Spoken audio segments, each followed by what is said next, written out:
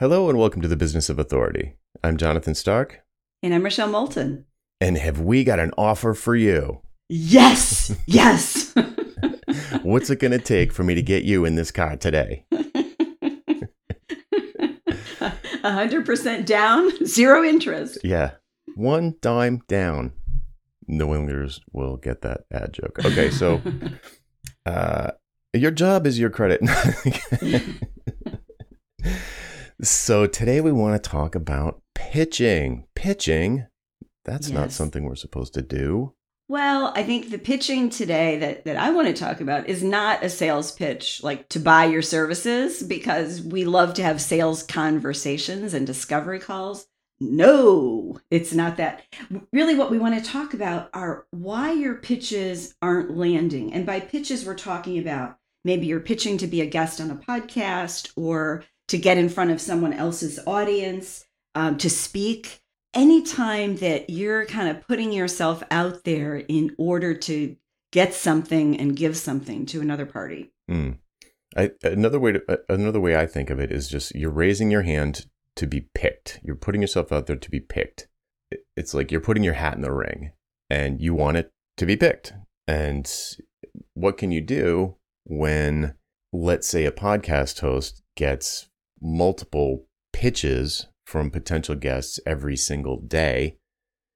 You do want to do, there's like a way you can pitch. In this case, you can pitch someone who's getting buried with applications, if you will, in a way that's going to make you the most attractive option. Exactly. And we were joking before the show that like we could probably summarize this episode in a sentence and be done. Yeah. Right. Yeah, really, because this is about understanding your audience and then taking what you have and figuring out how to match it to what they need. Wait, but you said audience. That's accurate. Okay. Your audience can be a single person. Yeah. It can be the person who is the gatekeeper to a bigger audience, like the person at the conference that you're pitching, or a person who has a community and brings people in front of that community in some way, like video, audio, guest blogging, or pitching an article to somebody as well. Yep. It's almost never a committee decision. Sometimes it is, maybe with a conference, but it's almost always like one person who has the thumbs up, the thumbs down power. So the sort of air quotes trick to this, and the thing that almost no one seems to do, at least the people that try and come on TVOA or Ditching Hourly, it's like their message that they send indicates that they are only thinking about themselves. And they are not thinking in the least about me or us or what we want at all. It's like there's this, it's like, look at how amazing this, look how amazing I am. And it's left to like me and Rochelle to connect the dots about, well, what are you going to share with our audience that they'll be glad that they listened to this episode? There's just nothing there. They're almost always. Well, or they'll tell us something, but it's not something we want to teach to our audience. We don't teach it. Right. We don't talk about it. And, it's, we can tell you how your people can get a raise. They have their own businesses. They don't care, Yeah. So, yeah. I've gotten two in the last couple of weeks that had, hey, Jonathan, we really loved the most recent episode of Show Name. Like it literally said show name. And I know they are shotgunning a template out to every podcast that they can find. But if you don't even have if you don't even have the courtesy to put the name of my show in there, it's like, yeah, this is feeling really genuine. This is feeling like a good fit. And that's obviously comical, and it's a mistake that I probably have made too, but it's the extreme end of, I don't care about you, I only care about me. Well, I think we both see those, and they are comical. And what's funny is we never pass them on to each other because we're like, I'm not going to waste the other person's time with this. Yeah, that's not going to do it. But a lot of times the intentions are much softer they're not comical. Like, I'm thinking about one of the things that struck me and made me think about doing this for this episode is that I got a request on LinkedIn to connect. So this is a connection request. And in the connection request, this person mentioned that they have a book coming out, their first book coming out in October about X.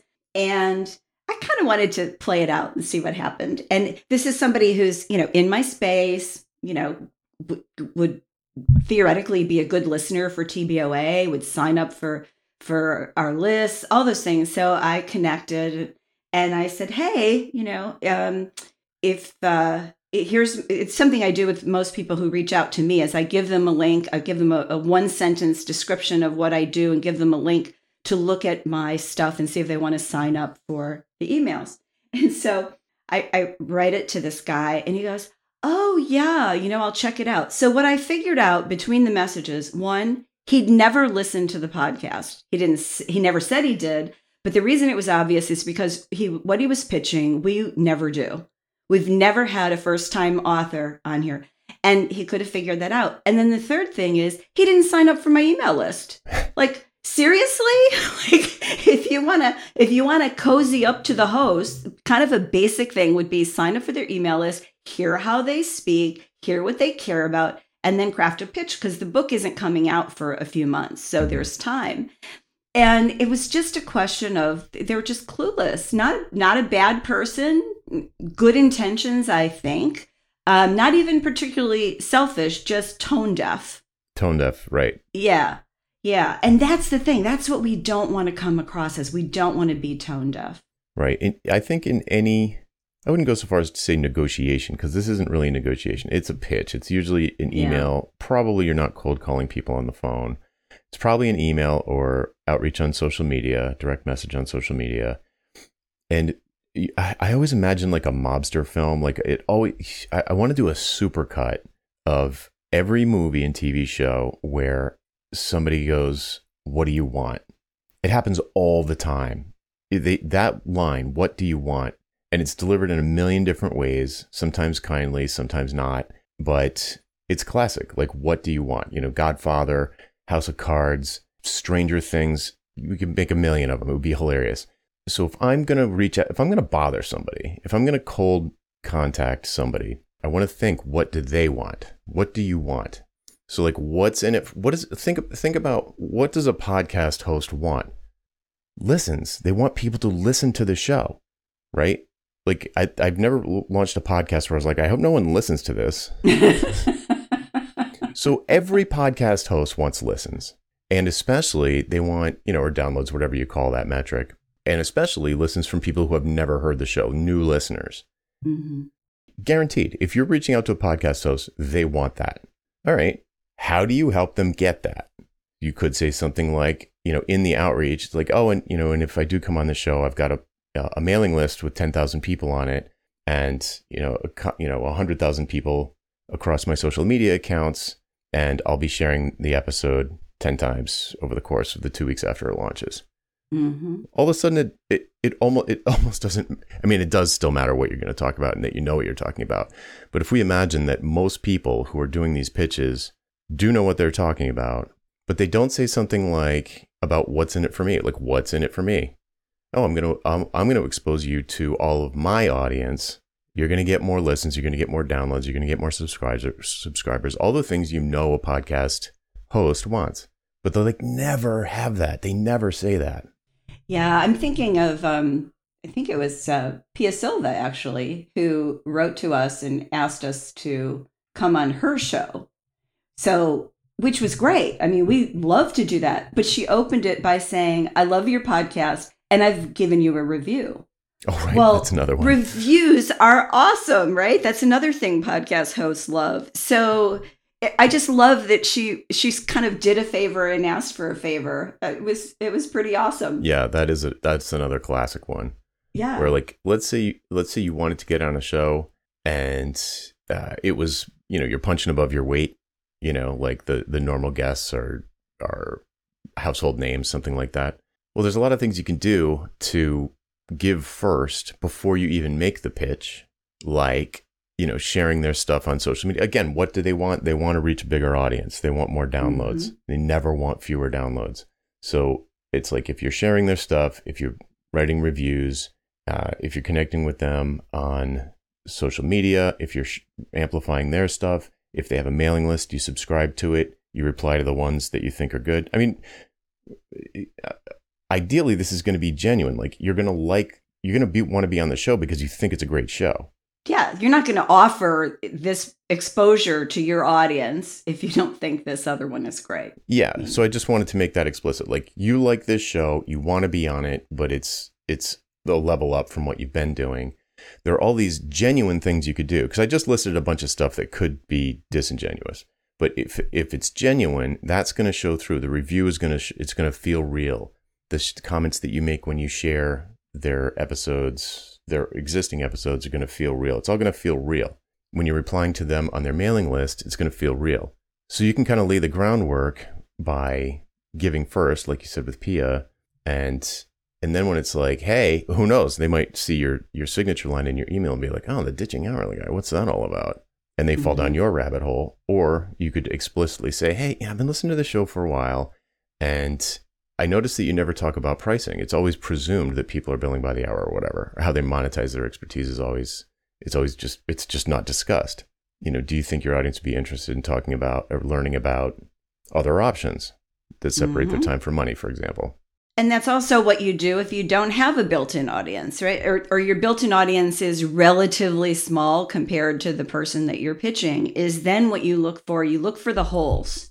Mm-hmm. What are the holes in what they've been doing that match with what you talk about? And you put it in their language for their audience. So if their audience is corporate C-suite executives, if their audience are CFOs, if their audience is independent consultants, you pitch that for their audience. And that's not hard. You have to do that anyway to get ready for the episode. Right. So you just do it for the pitch. Right. Like, if I go on a podcast that's for architects, I'm going to use examples with language from that universe so that it's more likely to land with the listener, because that's ultimately what I want. That's what I want. Well, that's always the green room conversation, right? Is tell me more about your audience. What are they thinking about this? What are their struggles? And that I do that when somebody just invites me on a podcast. Mm-hmm. But if I'm pitching them, I want to have a pretty good idea of what that is before we ever hit the green room. And that's what's going to make a pitch, win. Yeah. And again, we're talking about podcasts because that's the most common area I think that either one of us are pitched or do pitches, but it does apply really to any kind of appearance. Well, even connection requests like in LinkedIn. Right. If you're trying to build your network, how you ask them to connect has an impact on their likelihood of saying yes. I just accept them all. I'm promiscuous on LinkedIn. But the other way, and it sounds like you're not doing that, but where you look at somebody and you go, oh, I'd really like to follow them and connect with them. Yes, sure. Not everybody, I was going to say something else, I won't say it. Not everybody just accepts everything that's in front of them. So, and it's interesting. And some people are very, very selective in LinkedIn. It's really interesting. It's like their inner circle. And if you don't actually know them, like in person know them, they won't accept. So yeah, I think that's another way to meet people. And it does tie to podcasts. Like the example I gave you of somebody connecting with me and I could picture the stuff going through their head. Oh, my book's coming out in October. I better get on the radar of some people who are in this space and have podcasts, right? Exactly. You can sort of see the wheels turn. Right. And then it's just that if you're in that situation, because everyone's going to end up in that situation, like you're launching something or whatever you want to promote or increase awareness. It's like, I want this. And then it's like, what do they want? It's like, what's in it for me? Answer the what's in it for me question that will probably pop up in their heads. And it can, I like this.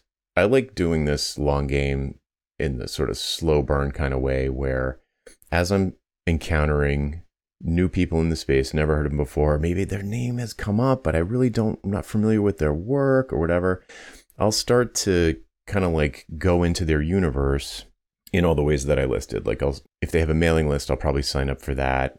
If they have like a community, you know, I wouldn't spend $1,000 to get into somebody's community, but sometimes they have free communities, or they're like, you know, $20 or something, or $9 a month. Mm-hmm. And I'll jump in there and see what's going on, and, you know, sort of look around. So you can imagine, depending on how big their organization is, they're seeing like this name pop up. This name paid them for a membership.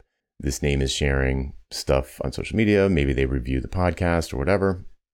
So like, then it's like, oh, I've heard this name. I've heard this name. I've heard this name. And so then when the pitch comes and I'm really familiar with their stuff, it's going to answer that question. Like, what's in it for them? You're almost an insider at that point.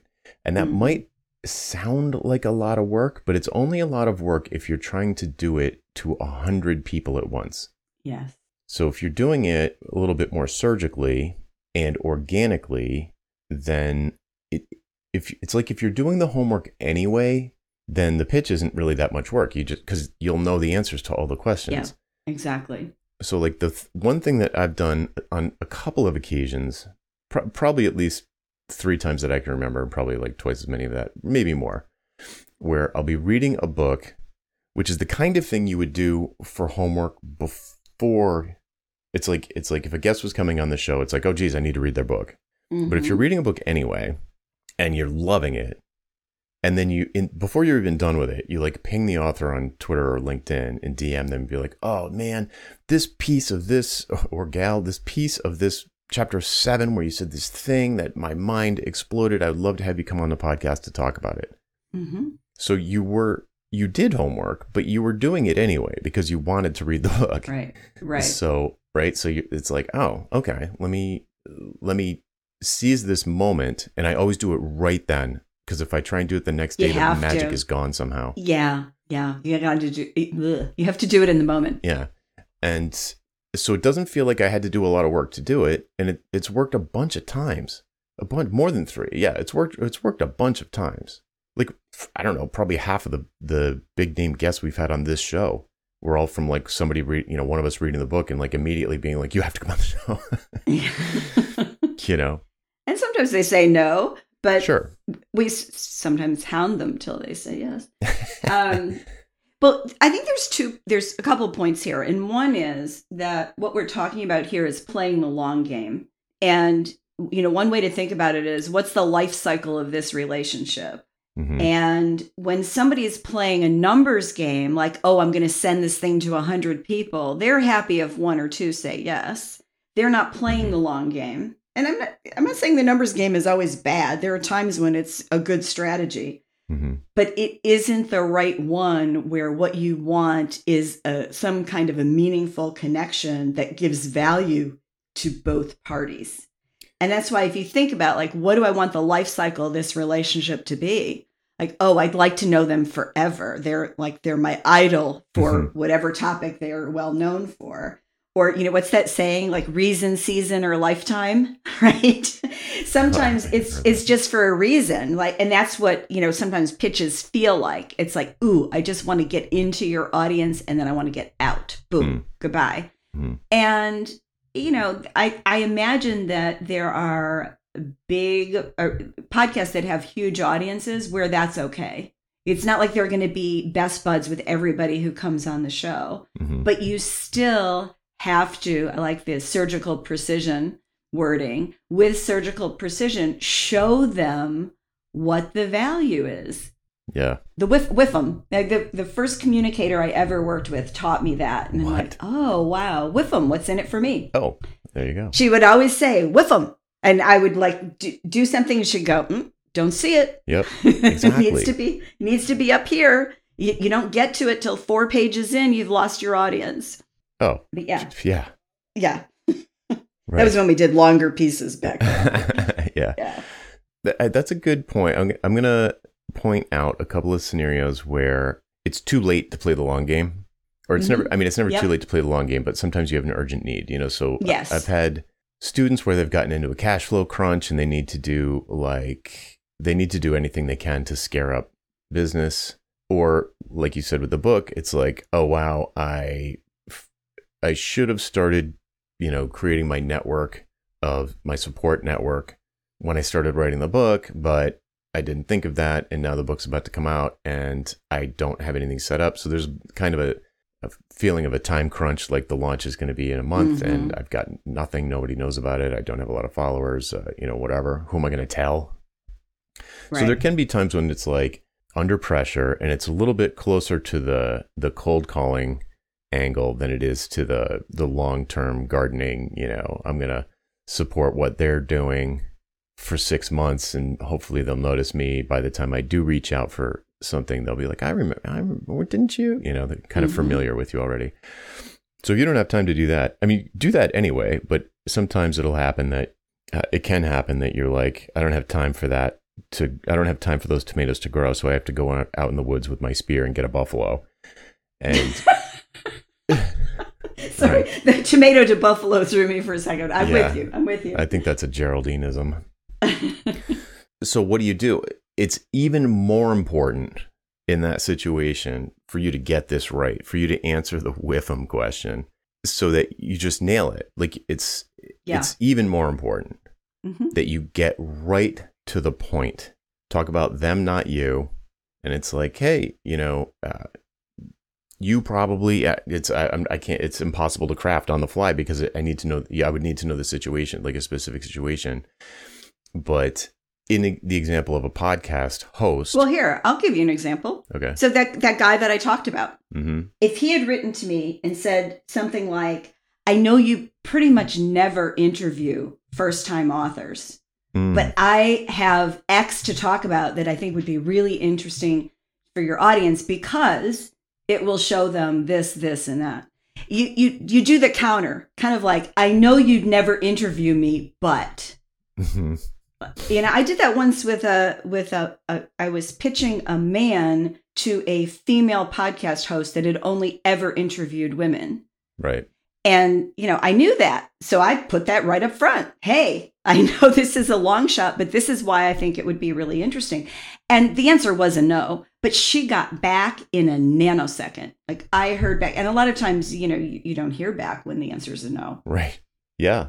Yeah, exactly. Imagine leaving that line out and pitching some dude to a podcast that has never interviewed a guy. It's just like, delete. Didn't do your homework. You the same email went out to 1,000 podcasts, but the email you wrote did not go out to 1,000 podcasts. It indicated that you at least did a little bit of research. You knew who you were talking to, that sort of thing. Yeah, and I think a lot of times we instinctively don't want to double down on our weakness. But a lot of times, it's pretty obvious, like, gee, and I did something similar when I pitched a couple of famous names to blurb my book. And they were people that I sort of knew, but they certainly weren't friends and they really weren't in my circle. Like it was really a stretch. I just put that right up front, kind of like, I know this is a stretch, but if you could see your way clear, and here's why. It would benefit the audience to hear from you on this. I tried to focus on that. And I got some yeses and I got plenty of no's too. Right. But yeah, it's you just do the counterintuitive thing sometimes. Right. So thinking of an example of that where what was it? I got a pitch. I think I saved it. It was so good. And it started right off and it said, hey, Jonathan, you don't know me. Like that was the first part. And I was just like, and then it was like, but my name is blah from city.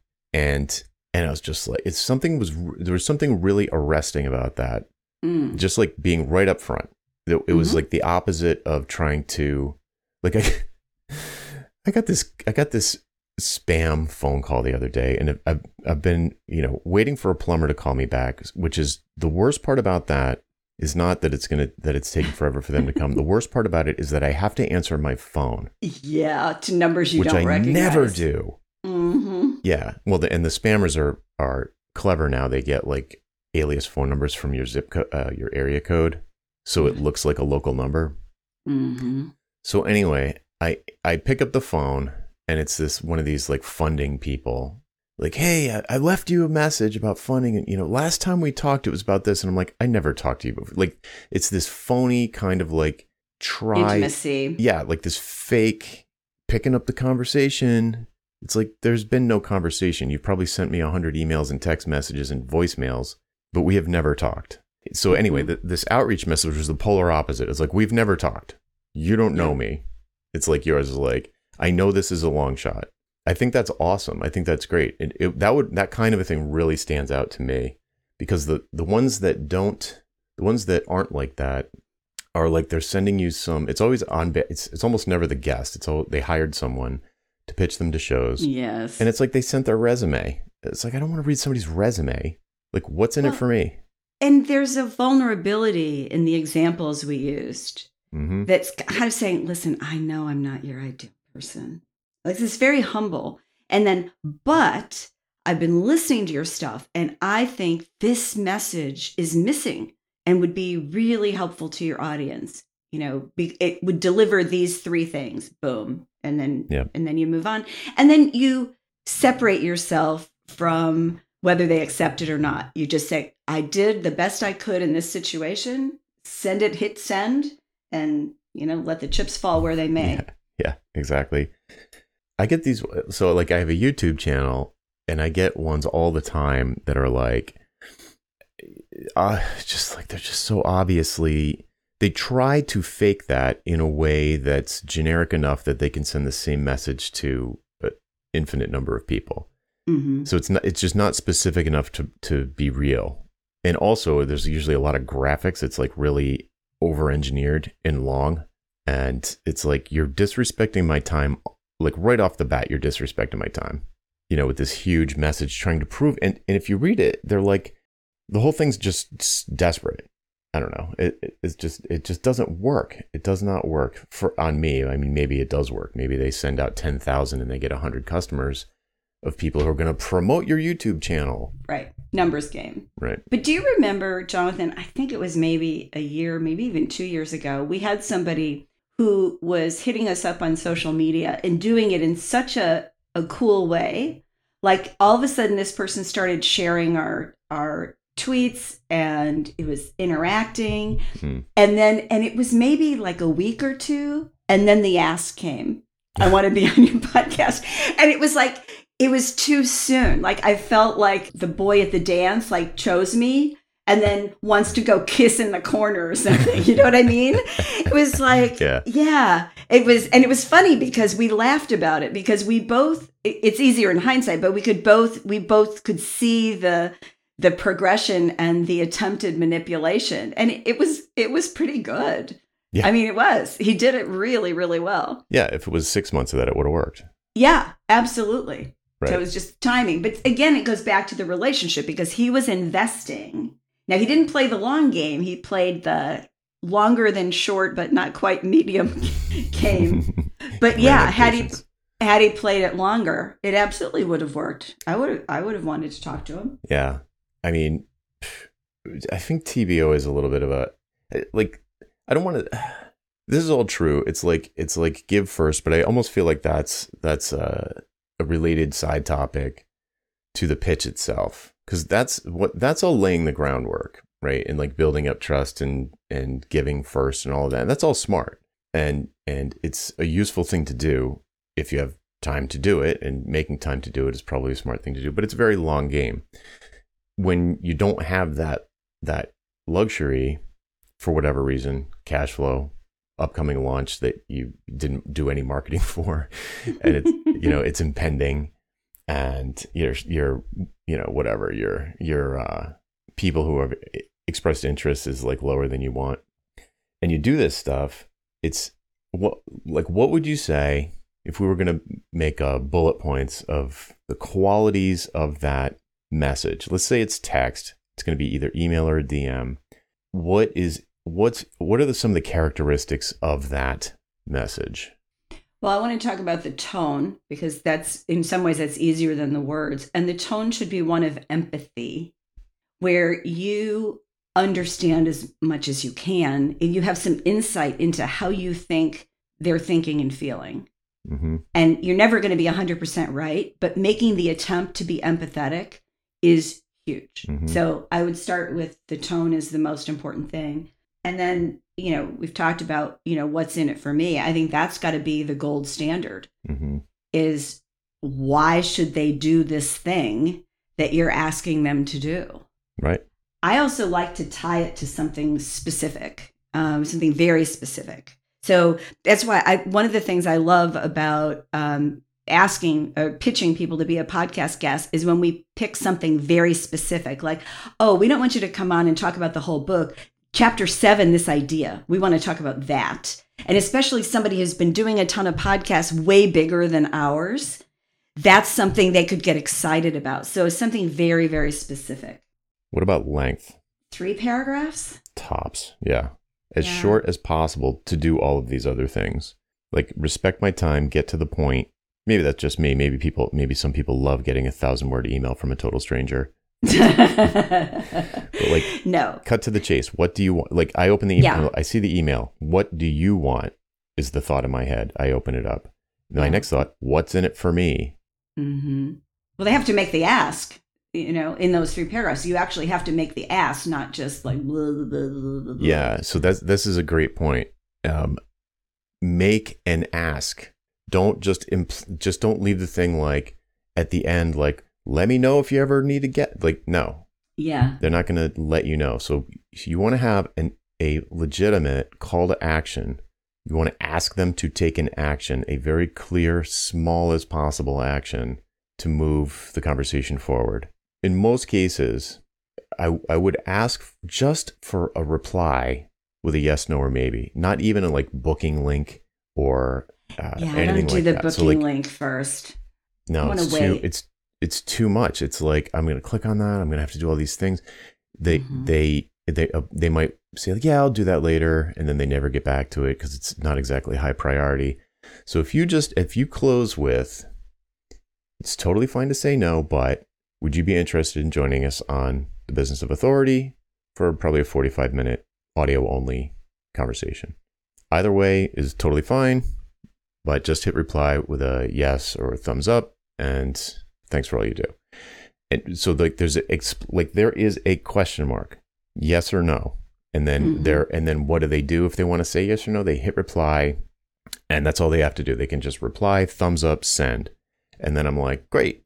And then send back, then I would be like, all right, great. Here's a link to grab a time or whatever. But you want the ask to be incredibly like falling off a log, just incredibly simple, frictionless, and clear. Plus that easy ask allows you to follow up in a different way. Like if you did the whole ask with the link in it, you still don't know if they're a yes. Once they've said yes, then it's just a question of scheduling the time. Right. So then you can follow up and go, hey, just give them some kind of language about why you want to schedule it sooner rather than later. Mm-hmm. Yeah. Gee, if you pick a date by the end of August, I can get you up there for this big push we're having in October that hits your audience. I don't know, something like that. Yeah, it's really hard to kind of riff on these in the absence of a situation. I know. because they're so specific. Yeah. Yeah. Well, there's tons of situations, and in order for them to be crispy, to like crackle, to work, they need to be like hyper specific. So what do we say? So the tone should be very empathetic, sort of like a posture of service is what I like to think of. How can I help? Even though I'm the one doing the outreach. Answer the question, what's in it for me? That the reader is going to be asking. Keep the length as short as possible, but no shorter, probably shorter than you're thinking. And have a very clear, easy way for them to take the smallest possible next action to continue the conversation. Don't jump straight to the like, hey, it's nice to meet you. What should we name our kids? Yeah, exactly. You know what we didn't hit on though, is we didn't hit on people who are making pitches to be in a conference, because those are usually formatted. Like you go to the conference site, there's a section and you have to follow their format, like proposed title, a little synopsis, how it's going to work. So those are a little bit different just because they've given you a format and it's probably going to be longer than what we've just described. But here's a couple of tips for that. So the first thing is, see if you can back channel your way into a yes. And then if you get a yes, they'll say, well, just submit this through the regular form, but I'll just rubber stamp it when it comes through. So I would still try and go around the normal channels to get either an introduction to the organizer or pitch it behind the scenes to, a friend of a friend or maybe someone I know. But that's normally not possible, but I would try it. So that's the first thing I would do. And then follow all of the guidelines that we're talking about here. And then if you do submit the call for papers, I don't know why it's called that, but usually it's called that. Academic. Yeah. The old academic model. And read the guidelines there. If they went to the trouble to put together a form, they almost certainly went to the trouble to put together a list of stuff that they do and don't want, or the theme for the conference for the year. It's probably different than it was the previous year. There's probably all sorts of guidelines that about what kinds of topics they're looking for, and read those, and then just you're just going to like waste your time completely by submitting something that they're really not looking for that year. I remember one, I don't know what the conference was, but for some strange reason, the theme was like Star Wars, and it was like a business conference. And like, had I not known that, you know what I mean? It was like it was like a theme for the show. And so it was like, all right, so of course that I'm going to, insert like, these are not the droids you're looking for kind of humor into the pitch itself, and try and do as much of their work for them by crafting a submission that they could pretty close to cut and paste into their website, so that like, oh, wow, great abstract. This is a great discussion of the or explanation of the talk, prerequisites, what the attendees should expect to get out of it. And they'll probably have questions for all of that stuff. But yeah, so submitting that through there, this is unrelated, but I would, if you do that, make sure you make an offline copy, like save what you wrote. Oh, do a screenshot. Yeah. Something, because it's very likely that you will never see that again until you get accepted and you're like, wait, what did I say I was going to do? And you don't have the information of what you said you were going to do. Also, it's not uncommon that you can have like, a couple of different talks that you're kind of like bringing to each conference. So you can just save yourself some typing if you don't get that one, or you want to submit to a couple of different conferences. You can have some boilerplate that you start with and then customize it for each conference. What else? There's a couple things here too. First is the headline, because the headline is probably the most important thing that you do, and it's probably not more than maybe 10, 12 words. So you want to really think about what the conference theme is. Think about what no one else is likely to title something, i.e. be a little provocative, maybe a lot of provocative, depending on your brand. And then the other trick I like is proposing something that they kind of can't say no to. And one of the best examples I've ever seen is with a client who is in tech. And, one of the challenges a lot of tech conferences have is making sure there's enough women and people of color on the podium, that it's not all, white guys, US white guys. And so, she proposed an all-woman panel and knew exactly who she would bring in to do it. I mean, that was such a fast yes. Yeah. It was ridiculous. And that a lot of people went to watch that panel. Like, that was one of the highlights of the conference. So come up with something that you can do that maybe nobody else either can do or everyone else is afraid to do it. Look for those opportunities. And, it's like the Venn diagram of where your brand hits the expertise and the group that's running the conference. Yes. Yeah. That's extremely clever. We could probably do it. We probably have done an entire show on like conference speaking and like different tips and tricks for that. But there's one other thing that I think is interesting that is common. What's it called? There'll be different tracks. So a lot of times at conferences will have different tracks. Like there'll be like a how-to track. There'll be a 101 track. There'll be a big ideas track. There'll be strategy. So, they might have these different ones. And so you want to customize whatever you're proposing, your future talk, to fit into one of those like really well. Because if it doesn't fit in any of those, it's like a puzzle piece that is just going to get thrown out. They're like, no, I don't know where to put this. So you could even do two pitches if they allow you to, pitches for different tracks, and they'll just pick one. Right.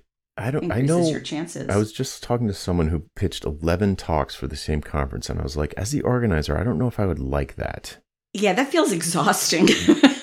Yeah, but I guess I was like 11, and they were like, yeah, I talked to some other people, and they had submitted quite a few too, and I was like, wow, okay.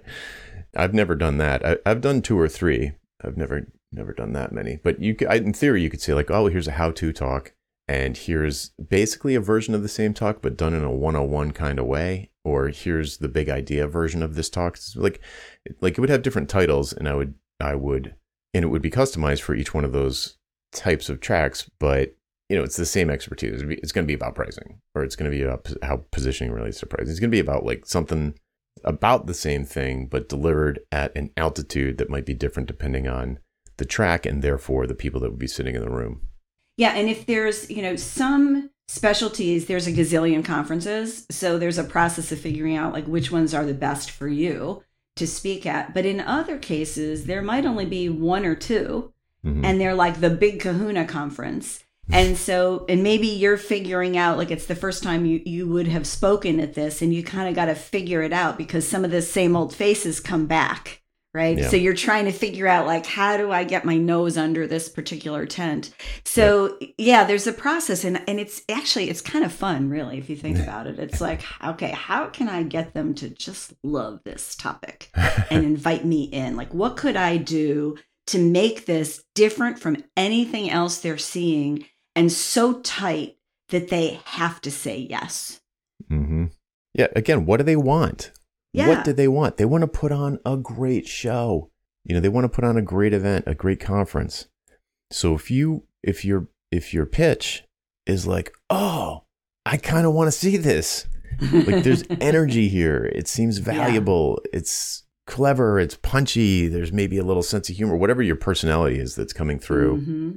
That's what they want. Like the thing you're guaranteed that they want is to put on an event that's so great that people come back next year. Like they want a bunch of people saying, OMG, that was great. So energized after that. So many great ideas I can put to work right away. That's what they want. Yeah, it takes a lot of admissions to cover the cost of doing a big conference. Yeah. Well, and the other thing is, like, if you're an introvert and you're like, let's say you're all about data, and so you think, oh, well, I'm not going to be like this glad hander on the stage. You don't have to be to do this kind of pitch, because the same thing applies. You can find a place for your brand with that conference where you use your research as the pinnacle, or not the pinnacle, but the thing that you're resting on, right? And all of the observations that you make come from a deeply researched place, sort of like a scientific approach. There is a lot of room for that in many conferences as well. Now, maybe not in a marketing conference quite as much, but there will still be slots for that. So, we're not saying, step outside your basic brand and your personality, but find a way to bring the best of what you have to offer to what they want the most. Yeah. What do they want the most? Yeah. Right. Yeah. You're looking to make that match. Mm-hmm. Right. They've got a puzzle with some missing pieces. So you want to carve out a piece that's going to fit the whole. Exactly. Are there any other kinds of pitches? I mean, the book proposal kind of crossed my mind, but that's so formal. Kind of like a different animal. Yeah, that's a different animal. Yeah, it's not like a 3-paragraph. Right. Is there anything else? Well, I mean, I don't get that many, but I get some in LinkedIn where somebody will say, well, can you introduce me to so-and-so? Yeah. And, and if I know them and each party seems like they're open, I absolutely will do it. But that's kind of a special kind of thing where when you're trying to match somebody, it's like, I want them to each know something about the other one. What I see as their sort of zone of connection, like where might they come together? But I don't even know if that's really a pitch. A little bit. So I did this thing years ago called the Introduction Game, which is a PDF on my website where it's kind of like market research into a new positioning statement, or someone who's trying to craft a new productized service, or just they basically need to go on a listening tour.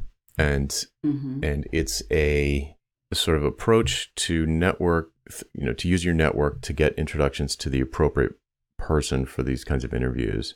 And it's absolutely a pitch that you would that you send to the person you do know. And I'm not going to be able to do it off the top of my head. So you can, we'll link to it so you can go read it. But it's kind of like, do you know anybody that is like X? I'd love to talk to them about thing. Or it's like, and then you give them the pitch that they're going to send to their friend that you don't know. Or that, you're not asking to get introduced. Right. Hey, Alice, could you introduce me to Bob? It's more like, hey, Alice, do you know anybody who are like my ideal client in the past year was, I don't know, a seed stage startup that had a non-technical founder and no CTO. Do you know anybody like that? And Alice is going to have a Rolodex moment. It's not you're asking to be introduced to Bob on LinkedIn, but it's like anybody like this. And a whole bunch of people are going to be like, yeah, actually I do.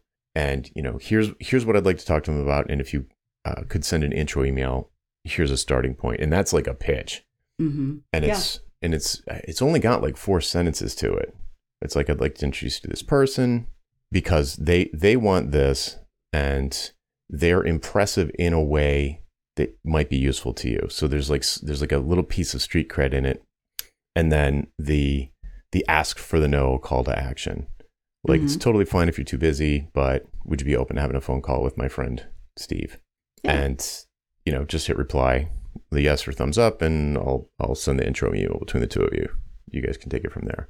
So it's real short, real clear, and it has all of the elements for a situation like that.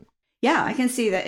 And what you're doing in that case is you're increasing the likelihood that the person you're asking for the introduction will actually do it. Right. That's one of the most frustrating things for people inside LinkedIn and outside LinkedIn is when somebody says that they'll make a connection and then they don't do it. Yeah, because so if you can give them a tool to do it, yeah, it increases the likelihood, and that's worth something. Absolutely. Anything else? I can't think of anything else. Asking for a testimonial is not a pitch. Intros, events, podcasts. Guest blogging is kind of the same as podcast. Yeah. Pitch is a pitch. Yeah. Pitch is a pitch. All right. So we've given the dear listener a checklist of at least 5 things to think about when crafting a pitch that will maximize their odds of success. Yeah. This is all about connecting with people and finding a way to help someone get what they want through you. Yes, help people you like get what they want. Exactly. It's the same, right? It's a business strategy. It's a marketing strategy. It's a way of being. Maybe that's just what should be in my tombstone. Rid the world of hourly billing. Anyway, okay. So I feel like we're at the bottom of the barrel here. So hopefully that was helpful. And you know where to get in touch with us if you have questions. But otherwise, that's it for this week. I'm Jonathan Stark. And I'm Rochelle Moulton. And we hope you join us again next time for The Business of Authority. Bye. Bye-bye.